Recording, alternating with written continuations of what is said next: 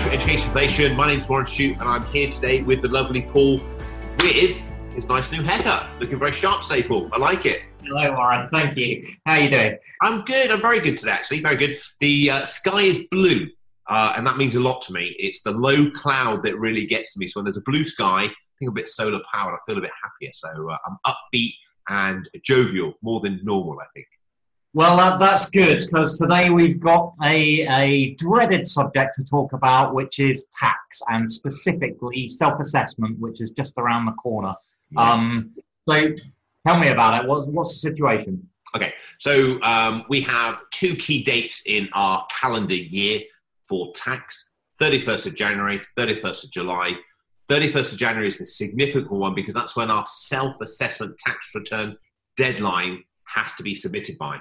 There are paper deadlines earlier, but this is the electronic online version, and it's the final cutoff. So unless you are one of the 10,000 people who submitted your tax return on Boxing Day or Christmas Day this year, you haven't done it yet, you need to get a wriggle on, okay? Because if you miss that deadline, there are penalties to pay, and we'll come on to those penalties in a second.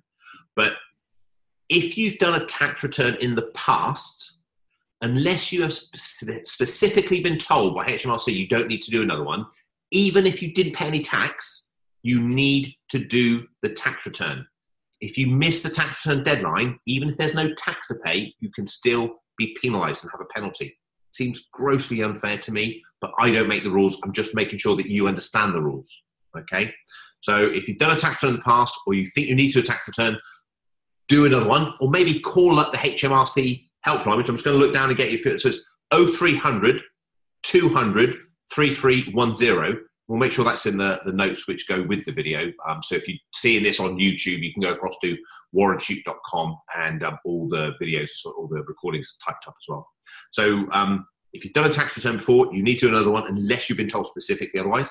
If you have any income which is not taxed at source, so P-A-Y-E, earned income, you need to do a tax return. If you've got rental income, if you made a capital gain, I'm trying to think of other sort of examples, you need to do a tax return, okay? So make sure that your income is disclosed to HMRC so that they can assess you for the tax that you're due. Does that make sense? Okay, and how do we go about doing this, particularly if this is the first time for some people? Where do we start? Okay, so I'll put it in the notes. There's a link on self-assessment website. You can go on there. HMRC, in fairness, have done a really good job on this. So there's an online system, which is, I think, quite straightforward to do. And there are help videos as well. So what we'll do is we'll put in the show notes, as it were, links to the YouTube channel so you can follow those through. It's like everything in life, isn't it? Don't you think? If we haven't done something before, or we don't do it regularly, we don't normally like doing it. And in our mind, when we think about self-assessment, it's probably black and white or dark, or it's a little small image. And we think, I would rather pull my nails out than complete my self-assessment. It doesn't have to be that way, guys. Just do what I do. We all got to do stuff we don't enjoy. When you're doing something you don't enjoy, make the most of it. So get your favourite music, get your favourite drink, get yourself comfortable, get all the information ready, get prepared, get it out, and then just sit down and say, I'm going to make this the best experience I can. Right, let's go. Get on the helpline, watch the YouTube videos, log into the system, but don't leave it to the last minute, because that just builds pressure, doesn't it? Leaving everything to the last minute builds pressure. Do it now, because then you can reflect on it and think, I should have put that in there, and you can make changes. Okay? So go ahead. I'll let you talk, because I rabble. Well, I was just going to ask, what kind of information do I need to prepare to get ready for this? What sort of things are they looking for?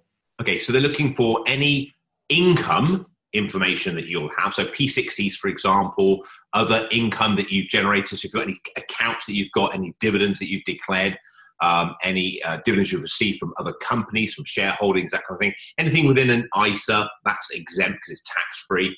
Any capital gains that you've made, just because you haven't made a taxable gain, if you've sold an asset which is four times more than your capital gains tax allowance, which is about £44,000, you still need to disclose it, although there's no tax to pay on that. So because the self-assessment is broken up in so many parts, it is a mammoth job. Another key thing is, if you have funded more into your pension than your annual allowance, So we've got a £40,000 annual allowance. That gets tapered if your income is over £110,000, £210,000, goes down to 10. If you exceed that, you've got an income tax charge on that. So it's a huge topic, far too much for any watcher to take all in a short little video like this. The key message for you is take action. Ring up that phone number, 0300 200 3310. That's the self-assessment helpline. Go online to the self-assessment YouTube channel. We'll put a link in the notes so you can then see the videos to help you do it. But take action and do it. And as you go through it, it'll say to you, you need to prove this, you need to show this. You'll get statements from your pension provider, you'll get a P60, P11D, that kind of thing. Now, very briefly, this is the crux of it. This is why you need to action. If you miss the 31st of January deadline, there is a £100 penalty. So let me go back one stage. The penalties are split into two parts. One is to do with the self-assessment, one is to do with the tax. Let me cover the self-assessment, because that is just a declaration. Because obviously you could do the declaration and have no tax to pay, but there are still penalties if you miss that. So £100 if you miss the deadline on the 31st of January. Then it's £10 a day after 3 months. So if you don't do it for 3 months, then they start charging you £10 a day, up to £900 penalty. Then, if you're still 6 months in past the deadline, so we're now 1st of August, and you still haven't done your self-assessment, there's another £300 penalty on top of that. So we're up to 1,000. They're up to 1,300. And then if you've missed it for a year, so we're now this time 2020, and you still haven't done a self-assessment, there's another £300 penalty. That's £1,600 penalty for just putting your finger up, guys, and let's just do it, okay? Now, on top of that, if there's tax to pay, 5% tax due on 5% penalty on the tax due, shall I say? 5% penalty on the tax due on the 1st of March. There's another 5% on top of that on the 1st of August.